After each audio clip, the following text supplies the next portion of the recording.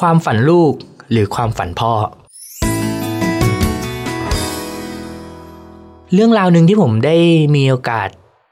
ค้นพบแล้วก็เจอจากปากน้องวัยรุ่นที่เป็นประเด็นยอดฮิตอีกเรื่องหนึ่งก็เลยก็คือ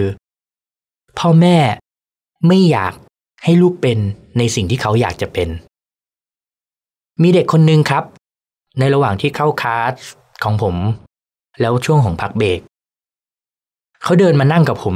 โดยที่อยู่ๆก็ผมก็งงอยู่เหมือนกันเขาก็เดินมานั่งกับผมเลยแล้วเขาก็เล่าให้ฟังว่าเนี่ยเขาอยากเป็นนักร้องมากเลยแล้วเขาก็ชอบการร้องเพลงมากๆทุกวันนี้เขาต้องแอบฝึกร้องเพลงเองในห้องโดยที่ไม่ให้คุณพ่อคุณแม่รู้เขารู้สึกว่าเขาเนี่ยอยากที่จะเข้าประกวดเวทีต่างๆและที่ผ่านมาเขาก็แอบไปบ้างกับการไปประกวดเวทีร้องเพลงต่างๆโดยที่ไม่ให้คนที่บ้านรู้ผมก็นึกสงสัยทำไมถึงไม่บอกที่บ้านน้องคนนี้เนาะเขาก็บอกว่าที่บ้านเนี่ยอยากให้เป็นหมอ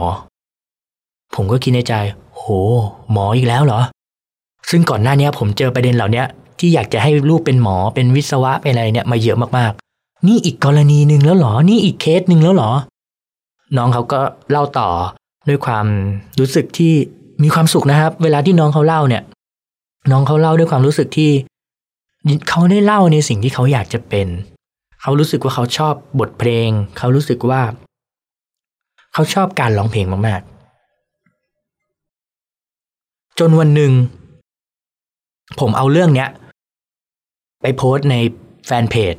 ของผมเองเล่าถึงกรณีศึกษาว่ามีน้องมาเล่าความฝันให้ผมฟังก็เหมือนกับว่าพ่อเขาจะรู้ว่าเนี่ยมันคือกรณีของลูกสาวเขาก็เข้ามาแสดงความคิดเห็นแล้วก็มาขอคุยกับผมตัวต่อตัวเพราะอยากจะรู้ว่าเขาเองควรจะส่งเสริมลูกยังไงควรจะให้ลูกเป็นนักร้องหรือควรจะให้ลูกเป็นหมอแบบที่พ่อเขาต้องการจากการพูดคุยแล้วเราค้นพบอยู่อย่างหนึ่งครับความฝันหมอเป็นความฝันของพ่อเขาที่ทุกวันนี้พ่อเขาทำไม่ได้เคยเป็นไหมครับเราเอาความต้องการของเราตอนเด็กๆหรือตอนเป็นวัยรุ่นหรือแม้กระทั่งกับความต้องการของเราตอนเนี้ยที่เราไม่มีโอกาสได้ทำเอาความต้องการนั้นมาใส่ให้กับลูกด้วยความหวังที่ว่าลูกจะเป็นตัวตายตัวแทนที่ทำตามความฝันของพ่อลูกจะเป็นตัวตายตัวแทน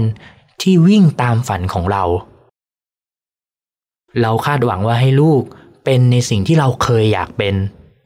เพราะวันหนึ่งเราไม่สามารถเป็นได้คำถามคือแล้วลูกเราจะรู้สึกยังไงกับการที่ต้องเป็นในสิ่งที่เขาไม่ได้อยากเป็นบางคนคงเคยได้ยินข่าวทำนองว่าเด็กวัยรุ่นเรียนจบหมอพอทำงานเป็นหมอได้2 ปี3 ปีกลับมาบอกครอบครัวว่าหนูขอชีวิตหนูคืนคนนั้นกลายเป็นว่าเลิกเป็นหมอแล้วมาทำธุรกิจส่วนตัวไปนั่นก็เป็นเพราะว่าตลอดระยะเวลาการเป็นวัยรุ่นของเขาถูกเอาความฝันมาครอบตัวเขาเสมอเขาไม่เคยได้ทำตามเส้นทางความฝันของเขาเป็นเรื่องปกติครับที่คุณพ่อคุณแม่หลายคนจะเป็นห่วงกังวลเรื่องอาชีพของน้องอยากให้น้องมีอาชีพที่มั่นคง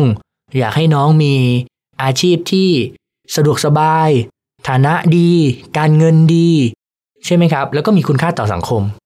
จนลืมมองไปว่ายุคสมัยเปลี่ยนไปครับปัจจุบันใครจะเชื่อว่าแค่เล่นเกมมือถือก็มีเงินเป็นแสนได้ปัจจุบันใครจะเชื่อสำหรับเด็กติดเกมอยู่หน้าคอมก็สามารถเป็นอาชีพหนึ่งได้ปัจจุบันใครจะเชื่อว่าแค่การทำอาชีพเล็กๆน้อยๆหลายๆอย่างก็สามารถสร้างความมั่นคงในชีวิตได้อาชีพพวกนี้โรงเรียนไม่มีสอนครับผมเองพูดในฐานะที่เคยเป็นครูแนะแนวคุณครูแนะแนวหลายคนและส่วนใหญ่ไม่เคยรู้ด้วยซ้ำว่าโลกข้างนอกมีอาชีพใหม่ๆอะไรเกิดขึ้นยังคงยึดติดกับหลักเดิมๆหมอวิศวะสถาปัตย์ทนายนิติศาสตร์ยังคงเป็นทำนองแบบนี้อยู่เสมอทั้งที่โลกเปลี่ยนไปอาชีพก็เปลี่ยนแปลงใครจะเชื่อว่าจะมีอาชีพขายหนังสือเสียงแบบนี้ ใช่ไหมครับในโรงเรียนไม่เคยมีใครมาสอนเลยว่าเฮ้ยนี่มันมีอาชีพนะใครอยากมีความรู้เรื่องใดเรื่องหนึ่งเอามาทำเป็นหนังสือเสียงสิใครจะเชื่อล่ะครับในโรงเรียนไม่เคยมีสอนเราซะหน่อยมันมีสิ่งต่างๆมากมายเกิดขึ้นครับบางสิ่งที่เราไม่ได้เห็นใช่ว่ามันจะไม่เคยมีจริงฝากให้คุณพ่อคุณแม่นะครับที่กำลังเอาฝันของตนเองไปใส่ให้กับลูกหรือบางท่านไม่เชื่อมั่นในฝันของลูกว่าลูกจะไปได้ไหมหลายท่านนึกสงสัยครับอย่างอาชีพนักร้องเนี่ยลูกจะไปได้จริงๆหรอคนอยากเป็นเต็มมากมายเลยคนอยากเป็นแบบเยอะแยะเลยแต่ถ้ามันเป็นความชอบและมันเป็นความสุขมันเป็นสิ่งที่เขาทำแล้วเขาสนุกกับมันว่ามันก็เพียงพอแล้วนะครับกว่าการไปเป็นบางอย่างที่เขาไม่ชอบทางชีวิตฝากให้คุณพ่อคุณแม่ดูแลฝันของน้องๆให้ดีอย่าเอาฝันของเราไปทิ้งให้กับน้องๆอีกเลยนะครับ